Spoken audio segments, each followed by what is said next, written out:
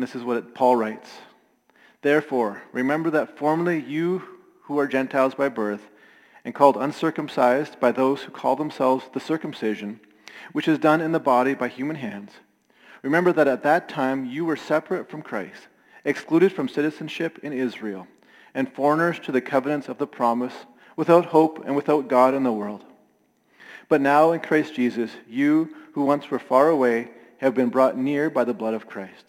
For he himself is our peace, who has made the two groups one, and has destroyed the barrier, the dividing wall of hostility, by setting aside in his flesh the law with its commands and regulations.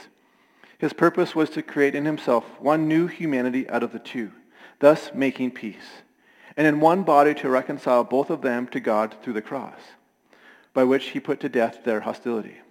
He came and preached peace to you who were far away, and peace to those who were near. For through him we both have access to the Father by one Spirit. Consequently, you are no longer foreigners and strangers, but fellow citizens with God's people and also members of his household, built on the foundation of the apostles and prophets, with Christ Jesus himself as the chief cornerstone. In him, the whole building is joined together and rises to become a holy temple in the Lord. And in him, you too are being built together to become a dwelling in which God lives by his Spirit. Last month, in the month of March, the elders of the church made a decision that we weren't going to meet in person until April the 19th. As I'm sure most of you are aware at this point, that the situation regarding the coronavirus has not improved. And so last week, the elders made a decision that we were going to continue to practice government direction, and so we are not going to be meeting in person. Fortunately, though, we do have gatherings where we can meet online. And so if you would like to join us on Sunday mornings, we've been meeting in the mornings for about an hour, 20 minutes to get together, to pray, to sing together, just to see each other's faces, which has been a really rich experience for many of us. And so would encourage you to, if you would like to be a part of that, you don't need to have a computer. You can just call in as well and just be a part of the conversation. We'd love it if you joined us. And so you just have to reach out to us at the church, and we'll make sure that we get you the right information so that you can join us. As I was preparing and reflecting on this message this morning, I was drawn to a story of a lady named Alma Gericke. In June 1946, Alma Gericke received a letter from Germany where her husband Henry was serving the U.S. Army as a chaplain. Alma, living in St. Louis at the time, opened the letter expecting a letter from her husband. Instead, she read these words from a group of men her husband was tasked with sharing the gospel with. This is what it said. "We have heard, dear Mrs. Gericke, that you wish to see your husband, Henry, back home after his absence of several years. Because we also have wives and children, we understand this wish of yours very well. Nevertheless, we are asking you to put off your wish to gather your family around you at home for a little time. Please consider that we cannot miss your husband now. It is necessary for us, not only as a minister, but also as the thoroughly good man that he is.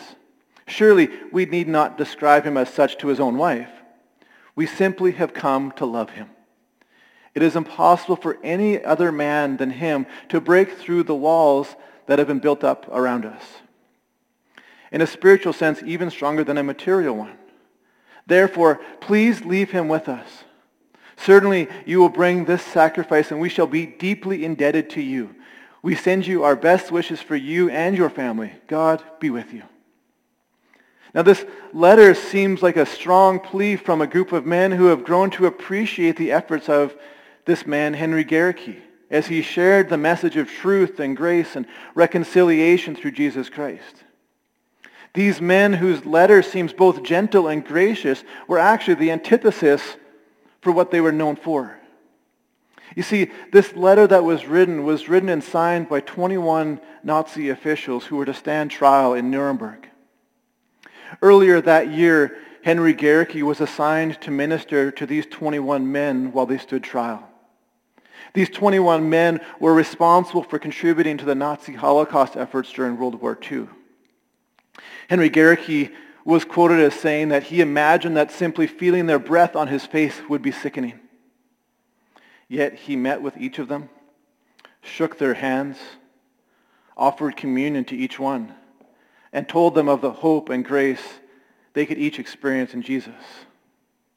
And the question that Henry had to wrestle with during this time is this: how do you sincerely present the gospel of Jesus Christ to those who you want to go to hell? How do you sincerely present the gospel of Jesus Christ to those who you genuinely, sincerely want to go to hell? And I imagine for many of us, we might say, well, you don't. There are some people whose actions are so atrocious that we can't look past. How does the hope of Christ apply to those people whose actions are so horrendous that we can't see past them? Well, as we explore Ephesians 2, verses 11 to 22, that's the kind of hatred that we are entering into in this passage, where Paul is actually addressing a deep animosity between two groups of people that very few people have experienced in their lifetimes. Present day, we might be able to associate it very comparable to the hatred that Islamic fundamentalists have towards the West. The hatred was deep, and often it was mutual. And these two groups that Paul is addressing, the Jews and the Gentiles, are the people that he's talking to here. We see this immediately where Paul refers to the Gentiles as the uncircumcised, and he refers to the Jews as the circumcision. But it's not until we discover the intensity of the hatred that existed between these two groups that we discover that what Paul is addressing, what he's saying here, is actually racist terms, racist slurs that were being directed towards the Gentiles from the Jews. The uncircumcised is a derogatory term that the Jews would use to describe the Gentiles. Now, in the context of Ephesians, the Gentiles are non-Jews who didn't profess faith in the God of Israel. In this particular context, primarily the Romans. And the Jews had a deep hatred toward the Romans for a number of reasons. One of the other complicating factors within this tension was that the Jews understood that they were the chosen race in the eyes of God. And as a result, it created this sense of superiority, this sense of spiritual arrogance amongst the Jews. The Gentiles had their own issues, of course, as they considered the Jews to be a stain on the earth that they absolutely hated. And this claim of superiority that the Jews made was an offense to the Romans who claimed their own divine superiority. When the hostility between the Jews and the Gentiles goes as deep as religious resentment and self-righteousness, compounded with decades of fighting and resentment and oppression, it makes it almost impossible for these two groups of people to see eye to eye, which is what makes what Paul is writing what Paul is writing in this letter to the Ephesians so scandalous. See, as the Gentiles began to receive Jesus, the Christian Jews said, well, that's fine, but you need to start practicing all the things that we Jews were doing before Jesus came along. These would be things like practicing dietary laws, practicing Sabbath, and circumcision. Unfortunately, the Christian Jews had this really unhealthy understanding of limited atonement. Paul, though, isn't saying, those practices aren't bad, but instead what he's saying is those things aren't required for salvation purposes. They're good, they may be good personal practices for some of you, but none of these activities can erase the sin choices that you have made or will continue to make throughout your life. The scandal of this text reveals to us that the foot of the cross is flat, and that all of us, Jews or Gentiles, need to be reconciled to Christ in order to be reconciled to one another. Paul tells us in verse 17 that Jesus came to preach those who are far away and those who are near. That Jesus came to preach peace to both sides. It doesn't matter whether I am near my house or far from my house, I'm still not at my house. The gap between the destination is irrelevant if I never get to the destination. Now in the Greek, the wording in verse 17 is even stronger than we read here, where we read that Jesus doesn't just give us peace, but that he actually is peace. That one of the defining characteristics of Jesus is that through Jesus, peace can be achieved because his very nature is peace. In 9 months from now, we're going to be singing songs and recognizing that peace is on earth. This is the heart of this passage from Paul here, that in spite of the intense differences between the Jews and the Gentiles, that peace can be achieved, but it will only happen through Jesus Christ. Now in verse 15, Paul tells us that one new humanity is created from two. One of the things that I've started doing in this past year or so has been, as a kind of a hobby of mine, is to start making my own ice cream. And over the last few months, I've started experimenting a little bit, and I actually have begun to create my own ice cream cakes. And so the very first ice cream cake that I made was actually for myself, kind of testing it out on myself to see how it worked. And so I made myself a banana split ice cream cake. I made one layer was banana ice cream, a second layer was strawberry ice cream, a third layer was chocolate ice cream. Now, the process for making ice cream is actually fairly simple. It just takes time. You have to separate egg yolks from the whites. You have to warm up the cream. You have to cool the cream. You have to add sugar and eggs. And you're creating this custard. And then after it's cooled, you can begin to add other flavors like the bananas or the strawberries or whatever. The process does feel a little too much like chemistry, but the result is worth it in the end. One of the realities, though, is that although there's only a handful of ingredients to make ice cream, and in and of themselves they are good and useful, when they're mixed together, a couple of things happen. One, it's now just one thing. The eggs are indistinguishable from the cream. The cream is indistinguishable from the sugar. It is all one part now. Two, it can't, even now when it's now one thing, and now it can't, number two, it can't be separated. Once everything is mixed together, even when I strain the mixture with a superfine colander, the mixture is together, and the eggs can't be removed from it any longer. You can't separate it any further. And three, it is so much better together than apart. Some of us, if we drank a liter of cream, a cup of egg yolks, and a bowl of sugar, some of us may enjoy that, I guess. But if I handed you a slice of the ice cream cake that I made, you would notice a substantial improvement in the flavor. Paul is reminding them that as the church, that it's no longer us and them. It's no longer Jews and Gentiles, but instead it's us together, uniting the two, where Jesus has united the two groups together into one. And as Paul writes, into a holy temple. That any barrier that may have existed between the us versus them has suddenly been lifted. And we see throughout this section of Scripture, Paul actually uses all kinds of temple imagery here to make his point. Where we see in verse 14, the barrier, the dividing wall of hostility has been removed. Most commentators think that Paul is making a not so subtle nod to the 5-foot wall that existed in the temple that was intended to separate worshiping Jews from the Gentiles. This wall would have prevented any Gentiles who may have genuinely come to the temple hoping to worship and offer sacrifices to God. Instead, they were welcomed with this warning instead. No man of another nation is to enter within the fence and enclosure around this temple. And whoever is caught will have himself to blame that his death ensues. Now, can you imagine if we hung that in front of our churches? Yikes. Paul says, though, that the dividing wall is removed, that accessibility to God is for anyone, not just for the Jews, but it's for Gentiles as well. The hostility between Jews and Gentiles has been lifted through Jesus, who we read is the chief cornerstone. Again, this is another example of Paul's temple language. The Gentiles would have understood the significance of the cornerstone from their exposure in the temple of Artemis in Ephesus. The Jews would have understood the significance of the cornerstone from their exposure in the temple in Jerusalem. The cornerstone on either temple was one of the larger stones put in place at the foundation of the temple.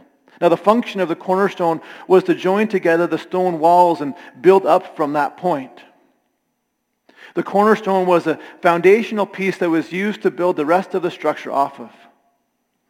Paul is saying that Christ is the foundation that we continue to build off of as his holy people, as he unites us together and continues to build the body of Christ up like temple walls. Jews and Gentiles, and it's in this passage that Jews and Gentiles' corrective mindset towards salvation and unity, and how the Jews and Gentiles relate to each other through Christ. The reality is, though, is that reconciliation seems good on paper, but it's not always easy to give up the grudge.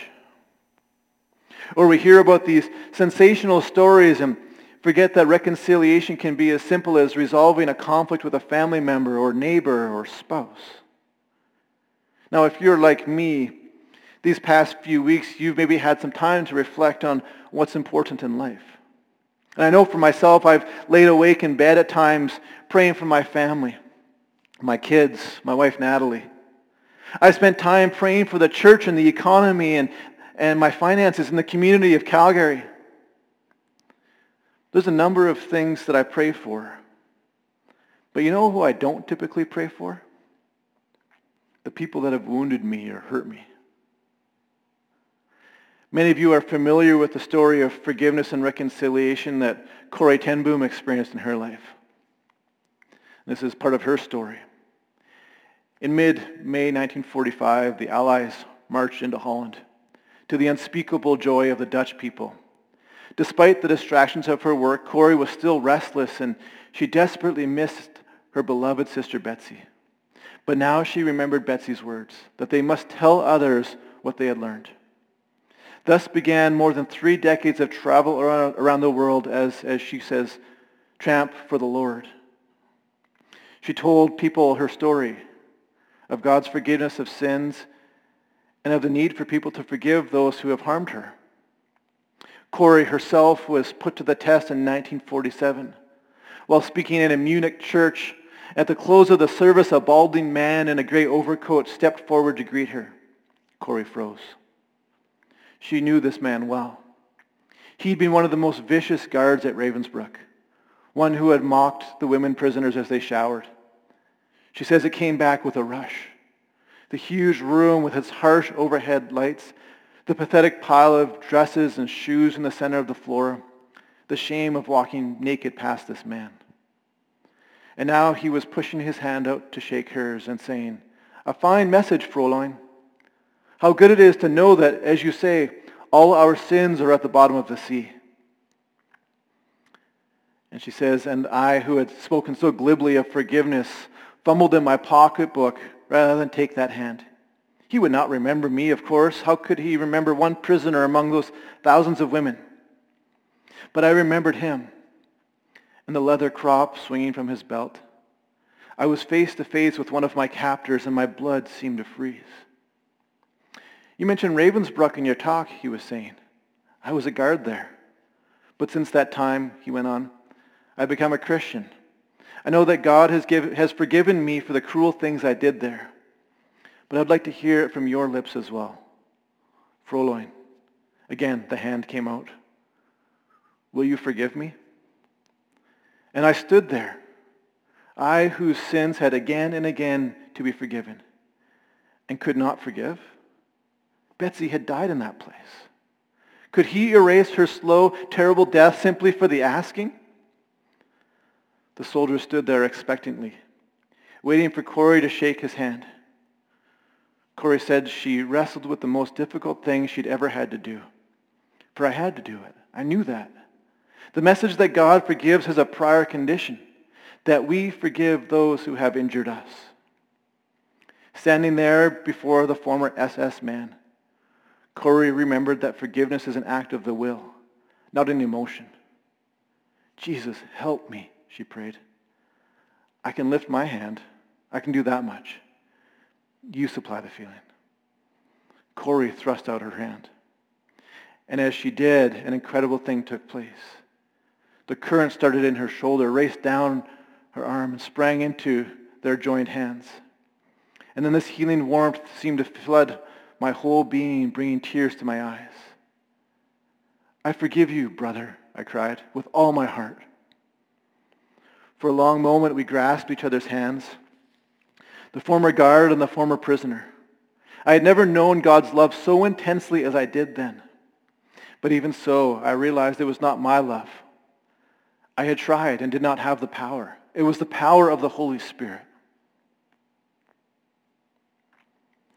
If Paul is calling the Gentiles and Jews into reconciliation, if Corrie ten Boom can offer forgiveness for her hurts, then surely that applies to you and I when it comes to our relationships. In his book, The Peacemaker, Ken Sande offers 3 perspectives to help us to pursue reconciliation. 1, glorify God. 2, get the log out of our own eye. And 3, gently restore. Glorify God, get the log out of my own eye, and gently restore. At the root of reconciliation in Ephesians, or in Corrie ten Boom's story, there was a deep understanding that one of our chief objectives as followers of Christ is to glorify Christ, is to reflect Jesus. One of the ways that we bring glory to God is the way that we live at peace with other people. It's actually a product of His Spirit at work in our lives. Now, that doesn't mean that conflict is unhealthy. Conflict can be really important and necessary. Lacking peace, however, in our lives and relationships, that's what's unhealthy. Occasionally, I'll have someone express their desire to be used by God. The first thing that I would ask someone who has this desire, who says, I want to be used by God, the first thing that I would ask is, are you at peace with the people around you? Are you at peace with the people around you? Because it's impossible to live out the gospel fully if you have unreconciled relationships. Let me say that again. It's impossible to live out the gospel of Jesus Christ fully if you have unreconciled relationships. Being reconciled to someone isn't denying that there is a hurt or a wound that someone has caused. Instead, reconciliation actually validates the experiences and hurts that you have had. Reconciliation doesn't minimize that experience or dismiss the offender from doing it. Instead, reconciliation actually recognizes that a wound was caused and that you are seeking to find healing from what the offender has done. For some of us, reconciliation is a subject that is really painful and difficult because there's such a deep hurt and wound that has been caused by another person. And so I don't want this portion of my scripture to minimize your experience. So if that's you, it might require someone else to help walk you through that process. If that's your situation, maybe there's things going on in your marriage, or a relationship with a sibling or coworker, or your parents. It might be worth getting an outsider's perspective to objectively help you walk through those steps of reconciliation. Because often what happens, though, is when we've been hurt by someone is we develop this hardened posture when we start saying things like, we may not say it out loud, but maybe we say it in our hearts or our minds. I'm not talking to that person until they say sorry first. Or we think, after what they have done to me, I've got nothing to say to them. And we create this wall or resistance when it comes to reconciliation. But regardless of what you profess faith in Jesus or not, regardless of whether you say that I follow Jesus or I don't, it's important that we have reconciled relationships. One of the ways that we can do that is by looking at ourselves internally, asking ourselves, what have I done to contribute to this unhealthy relationship? That's how we can begin to get the plank out of our own eye. Jesus tells us before we can take the speck out of someone else's eye, we need to take the log out of our own. Now, if you've ever had an eyelash stuck in your eye, you know how uncomfortable that is. You know that it's noticeable. I think the same thing applies to unreconciled relationships, where we know that there is something unresolved between ourselves and someone. Maybe some of you are thinking of someone or some situation even now. As we inspect the log in our own eye, we need to ask ourselves openly and honestly, what have I done to contribute to this unhealthy relationship? What do I need to take ownership and responsibility over and bring to the other person? Now, that might not change anything in terms of the reconciliation between you and another person. But now what has happened is you've actually taken responsibility for your part in that. You've taken responsibility for your actions. You've actually taken the first step towards reconciliation, which is actually usually the hardest step to take. The idea behind getting the plank out of our own eye is that it allows us to develop a posture of humility when the time comes to gently confront someone. By identifying the log in our own eye, it helps us to separate our own hurt and woundedness from the actual offense. Then we can say, I've done all I can do to help this relationship, and now the ball's in your court. Now, we can't control what the other person does with the ball. All we can do is take responsibility for ourselves in this process. But reconciliation starts when we ask ourselves, what is my responsibility to the relationships God has put in my life? Let me say that again. Reconciliation starts when we ask ourselves, what is my responsibility to the relationships God has put in my life?